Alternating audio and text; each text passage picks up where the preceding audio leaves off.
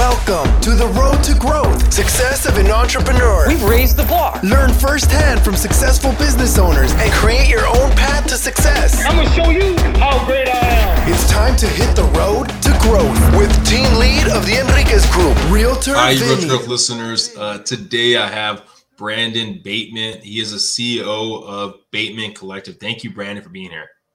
Yeah, of course, Vinny. Happy to be here with you.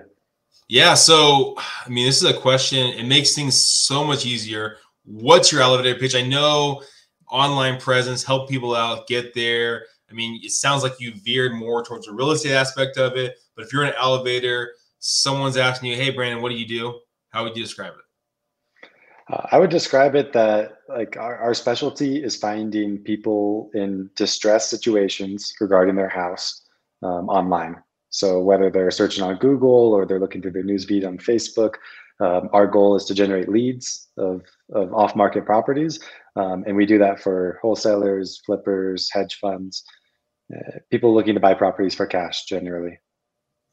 Now, I know the plan originally wasn't that direction. What veered you in that direction? Was it better price points? Was it you were able to find those people in need based off of motivation? What directed you more towards real estate?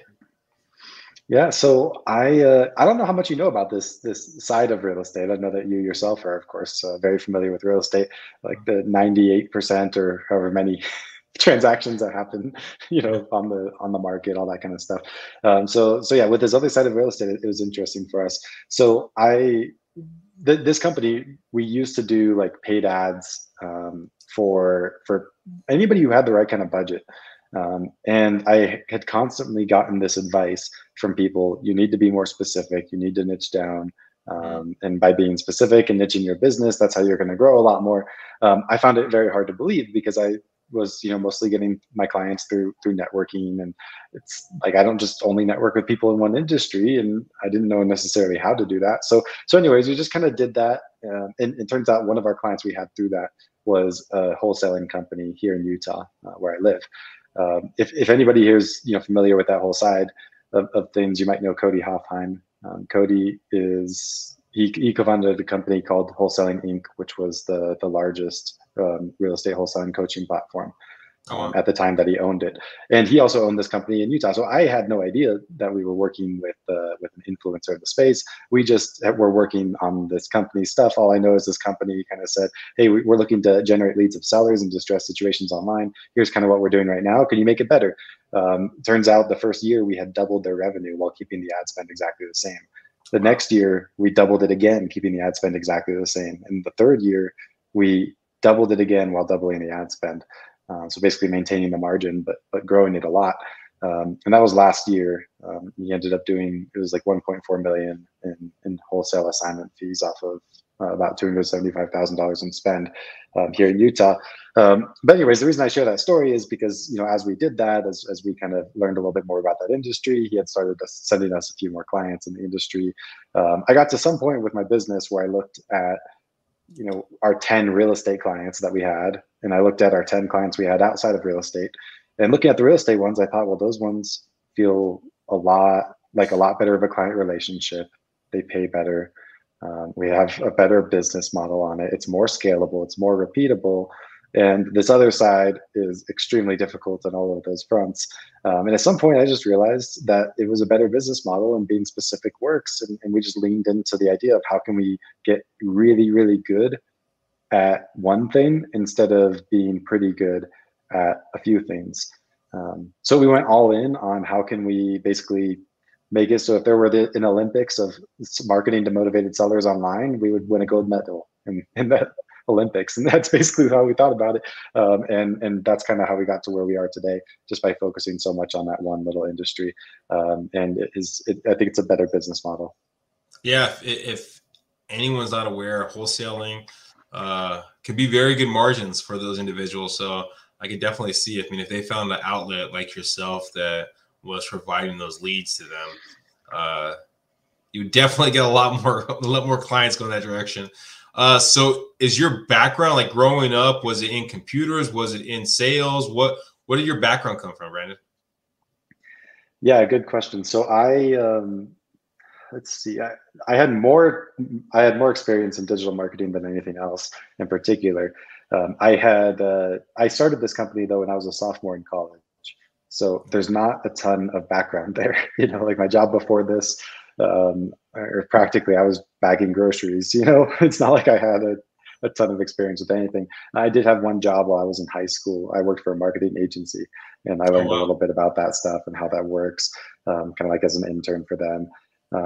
What pushed you means not everyone has a job in high school, right? Even an internship. Was it school? Was it parents? I mean, what pushed you to actually, work in that environment? I think it's just I think it's a drive thing. My senior year of high school, I had 4 jobs.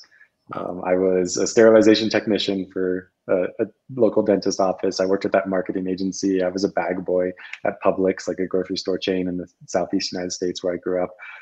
And I had this, technically 2 little businesses. One that basically sold stock photography and videos to marketing agencies, and another that was math tutoring for other people I found in my school. So I did a lot of stuff. I've always been like that.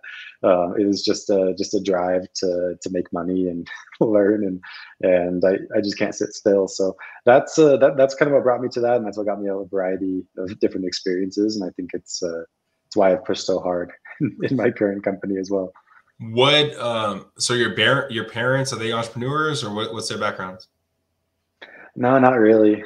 My mom was is a claims adjuster for Nationwide Insurance, and my dad was in safety management. They were kind of like both of my parents are 9 to 5, work for the same company for 30 years until you retire sort of people. So not really I don't know where I came from. You're in college. What were your plans in college? So you went to the marketing firm in high school. Was that your goal in college, going to college, get into marketing?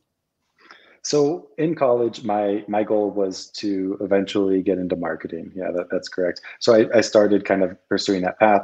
The reason I started the company is because as a sophomore, I was looking around, how can I get more experience in marketing?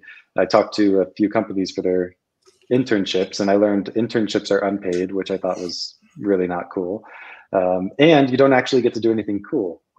It's here, count the number of characters in this meta description and provide this SEO report or whatever the case was. And I wanted to be somewhere where I felt like I could provide an impact and do better work. So I figured if I'm not getting paid anyways, let me just reach out to a few companies and see if anybody wants to hire me for free. And that was kind of the start of my business, since I was a freelancer. I didn't ask for money and just said, I don't care what you want me to do. All I care is that it's marketing. And I don't care if you pay me or what you pay me. I just want to be able to make an impact here and do a good job. My goal was to gain experience so that when I graduated from college, I could get a job easier. That was the whole goal. Although at some point, right around the end of my sophomore year, I was making more money doing this than I would with a job that I would get out of my senior year graduating from school. So I looked at that and I was like, okay, well, I still kind of want to have a job because I'm not the natural entrepreneur in some ways. I have the drive and stuff. I'm extremely risk averse. So I decided that I would just keep on going. At some point, just the business kept on growing and growing and growing. And my mindset shifted. Eventually, I started to feel like it was safer to work for myself than it was to work for someone else, which is a thought that had never crossed my mind ever. I always thought being an entrepreneur is risky. And at some point, I thought, you know what, having my career in someone else's hands and having anything but complete control over what I do in my life sounds more risky than running a business that I can control and I understand. And I can basically cause to go the direction I want to. So at some point the mindset shifted, and then I was, you can never get me into a job probably. I'm practically unemployable. But that's kind of my journey of learning that entrepreneurship is a path that makes sense for me. And the secret for me, I think, was really just low opportunity cost. I don't think I'm the guy that ever would have left a cushy job and taken a big risk and started a company.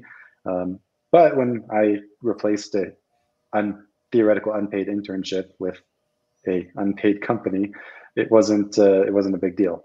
And I just built from there. Well, where was your original business? You said it was growing exponentially. I mean, was it word of mouth? I mean, how was your business growing originally? I was just always out there hustling, trying to get sales. I would go to every networking event I could find. I would talk to everybody I know and tell them what I do. And I was just, in a fairly ineffective way.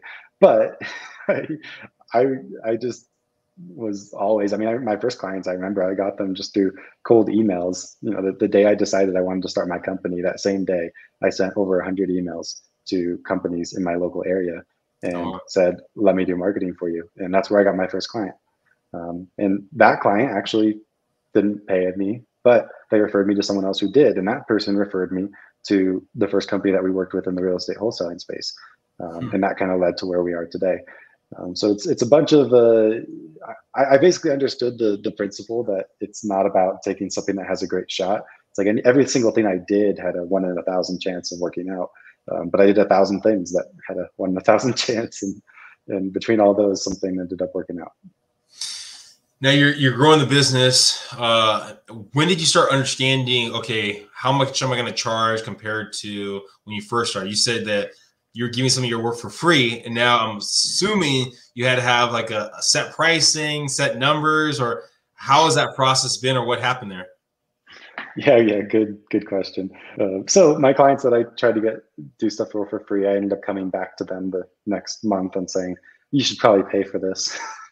Try to upsell them from $0 to 500 or something like that. And then it was just a game. Next person I talked to that it was a sale opportunity, I remember I told them I'll do it for $1,500. And then the one after that, I said, I'll do it for $3,000. And I just kept on doing that until someone said no.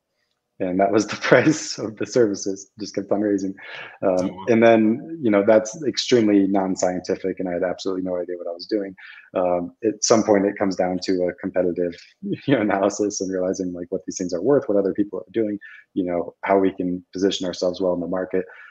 We've kind of ended up at a place where we're one of the more expensive options for our clients, but we work with the best. So if you look at the real estate, the off-market real estate side, we work with a bunch of the largest companies that exist across the nation. And we charge more than our competitors, but we have a better service that produces a better result. And that's kind of our business model. Well, and you talked about the idea of growing expansion and kept on expanding for other people, but also yourself. Someone that was just kind of rolled into it, right? And you're your own boss. What was that expansion of your business, hiring people, bring people on? That has to be a little more stressful because now you're raising your overhead, you're changing a little bit of what you do. What was that process like? It is honestly really difficult. If we're gonna be completely honest, I something about me is that I'm a little bit of a perfectionist, and I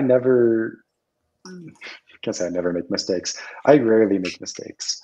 Like when it comes to like things that have to do with detail orientation and this has to be exactly like this or whatever the case was. As you can imagine, as I started hiring people, there started being more mistakes. I had to take ownership for those things, and all of that, and it drove me crazy in a lot of ways. Someone I talked to said, if you want to have a happy life and a good business, you have to keep your company extremely, extremely small or very large, and everything in between is just not anything that you want to mess with. And it's I kind of get it, right? Because you have that tiny stage where I was in control of everything. I did all the work, so I made sure that everything happened just like it needed to. I never had to rely on anybody else in order for me to accomplish my goals. And then you have that stage when you're larger, which we're sort of getting there, but not quite all the way there, where there's people like a management team in place to deal with problems as they come up, and managers to manage employees, and you have systems and processes well figured out and stuff like that. And then there's this in between, I don't know what you'd call it, maybe chaos, where you're trying to get from point A to point B, but you don't really have all those things in place. So you're trying to find people, you're trying to put them into the right processes, you're learning these mistakes, and you're having things happen that you would have never let happen, but they happen because the person you hired let them happen. And like things like that happen all the time, right? And it's a hard in between thing, and you kind of feel like you're the glue of the company, because everything sort of goes through you. So yeah, that's probably been the biggest challenge. We're kind of coming out of that phase right now. Like I see the light at the end of the tunnel, where we have like some more senior level people entering into the company and helping with management, and our processes have been battle tested enough that they're like starting to like work really seamlessly and all that kind of stuff. But it's a hard phase. Like I know a lot of people, like clients of ours, that kind of like have their one person company and they grow a little bit, and then next time you talk to them, they're one person again and they fired everybody, and then they try it again. I don't know if you know people like this in your life. It seems like a lot Yeah. of people, because it's like you at some point, like if you're wanting to make it past that scale phase, you have to look at your business and say, I'm going to work harder, be more stressed out, and make less money for this next period of time in order to hopefully get to this period of time where this company has inherent value without me. But that transition time is very difficult. Oh, I totally agree. I mean, I see it. I mean, everything you said couldn't be, I mean, it's the truth. I mean, was there moments in that transition from, or I guess the transition you're going through, where you wanted to go back to that solo person, that small business? Was there moments that happened for you? Yeah, I could say there were. The thing that I think we have going for us that not every company has going for them, that makes it in some ways harder to do that, but easier to not do that. Is the positive way to look at that. It's that we have a recurring revenue business, right? So we just have to. It's not like we go out there and we sell stuff, and then next month we have this work, and if we don't sell next month, then we have nothing. We can count on retaining a large percentage of our clients month over month. Like, of course, if we never sell anything again, like our clients will slowly dwindle off as we lose 5% of them every month or whatever the case is. But the point being, because we have that kind of stability, for me, it has been less of a financial concern of like I need to go back, and it's been more of like how do we get past it and how do we move forward? Because we've had the means to hire the people, but honestly, my biggest challenge has been finding the right people. Not that we haven't even gone through the stage that a lot of companies go through where they hire people and fire them all the time. Like, we've never actually fired anybody. Oh, wow. And we've had one person quit in the whole history of the company. So for the most part, everybody we hire just stays with us. But then we just need someone else to fill the gap as well, because I'm pretty picky on hiring. But just finding those people has been a complete like challenge. We've done like everything that I know how to do, and it's hard.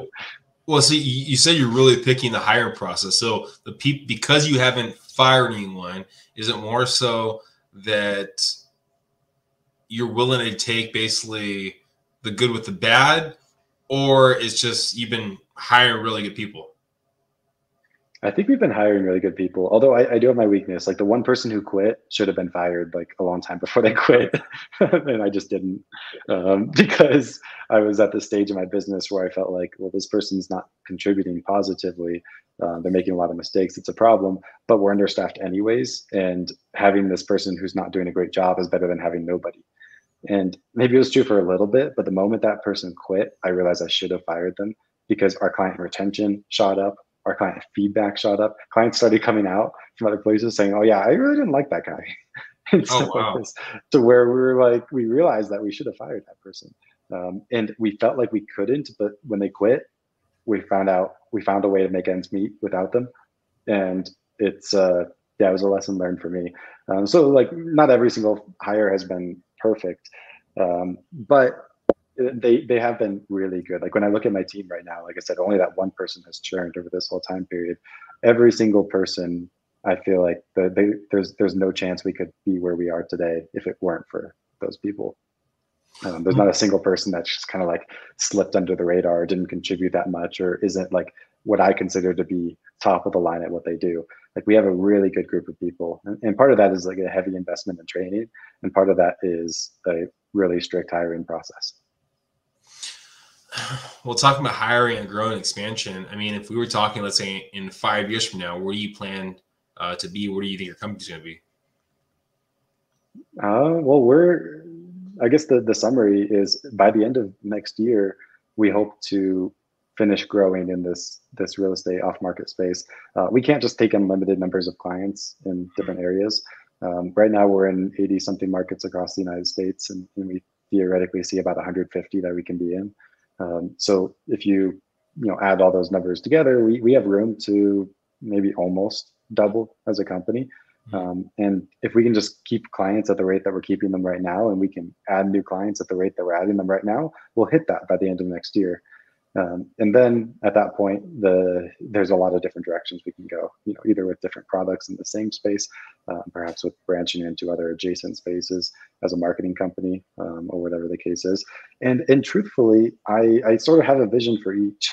Like part of me is like really like heavy expansion. Like we're going to find from that point, like 2 other markets, enter into them, grow those like we have this one. And part of me just wants to like lay low for a little bit and have like a flat year from a revenue standpoint, but work really hard on dialing everything in perfectly. So we'll see kind of where it takes us. I think that my ambitious side will take over at some point, and we will grow beyond that. But in what way exactly is going to be interesting to see. You said 150 markets. I mean, how do you base your market? I mean, where did that come about? Did you find markets that maybe weren't good fits before, or what happened there?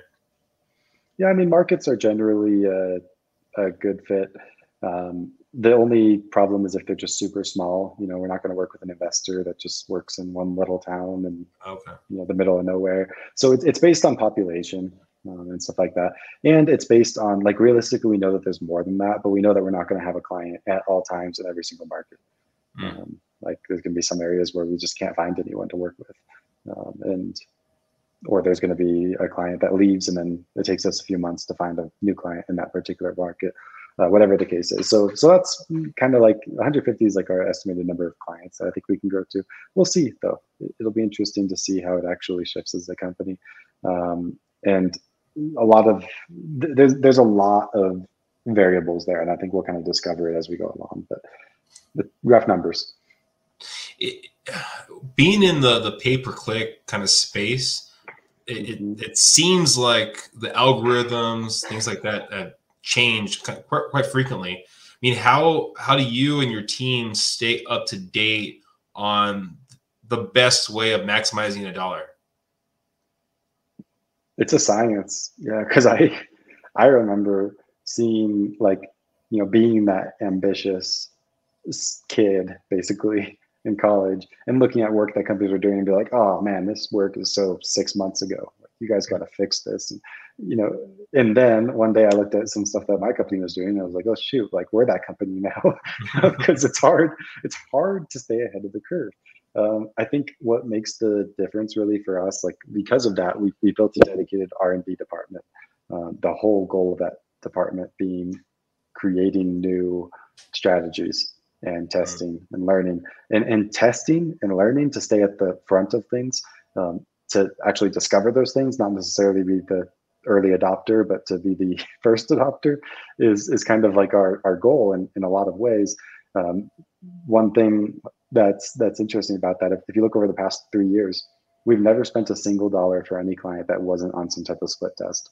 We're very passionate about testing, and we think that it's the way to move forward quicker than anybody else, because a continued cadence of regular split tests that have meaningful outcomes just gets you so far ahead that nobody else can really catch up. You can't just test 3 times as much really fast and catch up to me, even though you started just now. Like it's extremely hard to catch up. So that's kind of like our whole strategy is we have smart people that build smart strategies, test those things. We always say that every dollar spent has 2 purposes. It's to produce a result, and it's to learn something that's going to help us produce a result that's better in the future. And if we consistently do that, there's no way, like, we might not move forward super fast, but there's no way anyone else will move forward even faster. I guess is my hypothesis. Well, so you brought up the split test. So I'm guessing how split test is your clients are paying a certain price, yet when you're testing a new way of doing it, you cut the cost in half, or is that, or cut the cost? No, that'd be something that we're doing with our clients' ad budget while we're working with them. But split tests aren't, a lot of people think of it like it's super risky. If you're doing it right, like our split tests don't generally have like a gigantic impact, positive or negative. They generally have incremental impacts, right? Because we're not just like completely swapping everything that we have. Now there's points to try things that are new and more out there, and we Yeah. do that sometimes. And we have a particular group of clients that we know like that kind of stuff. And we go to them and we say, here's what we want to do. Here's what the risk is. Here's the potential reward. What do you think? And we know who to go to that's going to say yes, if that makes sense, because Yeah. some people are much more open to that. And to be honest, those clients have actually had really great fortune with those things so far.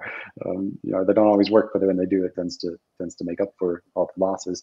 But in general, it's going to be more iterative, smaller tests. And it's going to be some things where it's not even necessarily a test as much as it is making sure that we're gathering the right data. For example, just executing the same strategy that we are, but we track for each lead down to the individual user level if it becomes a deal or not for our clients. So then we can figure out not just what generates them leads, but what generates them deals. And by gathering that data and by simultaneously doing a lot of things, like if you look on Google, I mean, you could say it's a split test that we target more than one search term. I just checked in our account the other day, we had 350 some thousand search terms for our clients in the past year, ridiculous numbers. That's a test, right? We're seeing how those perform compared to each other. Now, each one has an extremely small amount of data, and most of those search terms have a single click. So we have ways of data aggregation. We have machine learning softwares that we built to put predictive analytics on top of this data set to deal with data sparsity issues. There's like a whole, like, it's not like A or B, I guess is my point. Like there's a whole host of things that we can do that are even just the things you would do otherwise, but you make sure that when you spend the dollar, you are either gathering, you're basically gathering data in some way that's going to help you spend your next dollar better. Is there, I mean, and there's right there, I mean, a nugget of kind of always taking on data as you put something. Is there any nugget if someone's looking to invest some money, they're maybe not ready to bring on a company like yourself, but they're going to put like something in a Facebook ad, a Google ad, something to remember for them or something that you give them advice on? So help me understand your question. Basically, advice for running a Facebook or Google ad or something like that? Yeah, something that maybe, I mean, they're not ready to bring someone on, but they're going to put together an ad, either one of the avenues. Is there something that trigger words, 345,000 trigger words or words that you put out there, but anything, advice that you might be able to offer for these people? Yeah, good question. So I think there's a couple foundational elements that are like prerequisites for success on either platform. So just to share some of the things that I see people doing wrong most often. In Facebook, it's incredibly important that you communicate to Facebook what you want to accomplish. So many people tell Facebook, I want to, reach as many people as possible. I want to get as many clicks as possible. What you need to do is actually align it with like what you actually want. Like, why do you want to reach people? Well, so I can get clicks. And why do you want to get clicks? Well, so you can get leads. And why do you want to get leads? So that you can produce deals. You need to tell Facebook that you want basically the deepest thing in the funnel that you can give it. So in many cases, that's leads, but you make sure you have like some pretty hard qualifications on the leads coming through the form. So you can report that data back to Facebook, because Facebook works, its whole targeting and everything works just based on what you tell it you want. And if you tell it you want clicks, you're going to get tons and tons and tons of clicks. And you're going to be amazed that your conversion rate on your website's low, but it's going to be a traffic quality issue. If you tell it you want reach, you're going to reach so many people with your Facebook ads, you're going to be mind blown at how cheap it is to reach more people with Facebook ads, but none of them are going to click because it's not going to be the right people. So that's really important there. With Google, probably the biggest thing that's creating issues for people, especially in spaces like the one I work in, potentially one you work in too. Let's just say you look at like a keyword, right? You could tell Google, I want we buy houses, right? Pretty common keyword if you're looking for like the motivated seller side of real estate. Google looks at the words we buy houses and the slight adaptation buy houses as practically the same thing. There's a one-word difference. You and I know that those are really, really different things. If someone searches for we buy houses versus buy houses, they have different intents, different situations, different kinds of companies that they would be a really good fit for. And Google recently just likes to match everything to everything. So the really tough thing you get is you tell it you want something and it gets you something completely different. And Google's not going to police that for you. So in Google, one foundational thing that you need to make sure you're doing is policing your search terms. You can go through your search terms, add negative keywords. We're at the point where we have a negative keyword list that is at least 100 times longer than our keyword list, just because we blocked so many things that show up that aren't good. And it's true for any company, any industry, that if you're paying for clicks that aren't even the right kind of people, then you're wasting money, right? So one of the easiest ways to save money on Google and get things in shape is just to be aggressive with negative keywords. Fantastic. I mean, I'm gonna leave it off with this last question right here. Is there any advice that you would give to your younger self that started this company as a sophomore in college? Ooh, that's a tough question. Advice that I would give to my younger self. You're throwing a curveball at me here. This is something interesting to think about. So advice. I'm trying to think, like, what did I not know then that if I knew it would have made it way, way easier for me? I think honestly, it would have been niche down sooner. I spent a lot of time trying to chase every opportunity, but what I didn't realize was that saying yes to something means saying no to something else. And being the absolute best at something is something that has so much value. I was chasing being the best at a lot of things. But what I was missing is that most people never even get lucky enough to be the best at one, and it only takes one. And if I had changed that focus beforehand and focused on building capabilities, it would have been a completely different outcome. It's so easy to look marginally at each decision. If I make this decision as a company, am I going to be more profitable or less profitable than I was before? Like, I'm just going to take this one incremental client, and we're going to make more money than we did before. But those things that you're saying no to because you said yes to that one thing are hidden. Like that time that you could have spent going even deeper and getting from being 95% of the way there in your one thing to 96% of the way there, which has a lot more value. So that's what people told me over and over and over again. They thought my business was too widespread in our scope. And I looked at it marginally. I always looked at this next decision. Is my company going to be better off or worse off with this decision? I didn't focus on capabilities. How is this decision going to affect our trajectory in the long run? And could it push us over that line of being really good at something to being the absolute best at something? And I just didn't see the value of crossing that line. So that would be my advice. I probably wouldn't listen, though, to be honest with you. Do you think you would have hired your younger self for your company today? Would I hire my younger self for my company? Yeah, if you're your younger self. Yeah, I was looking to join your company. Oh, I would be a beast employee, man. I would hire myself in an instant. And the reason is I would never quit and do my own thing because I'd be too scared, but I'd be the kind of person that can actually run the company and the kind of person that can kind of take over some of those more visionary roles and execute with a lot of ambition and make it all happen. So I would have been a great employee. Unfortunately, that door's closed, but yeah, if I could find someone just like me, yeah, 100%. Well, thank you, Brandon, for being here. Thank you for all giving your insight. Thank you for being honest. I think for a lot of people listening right now, they're great at what they do, right?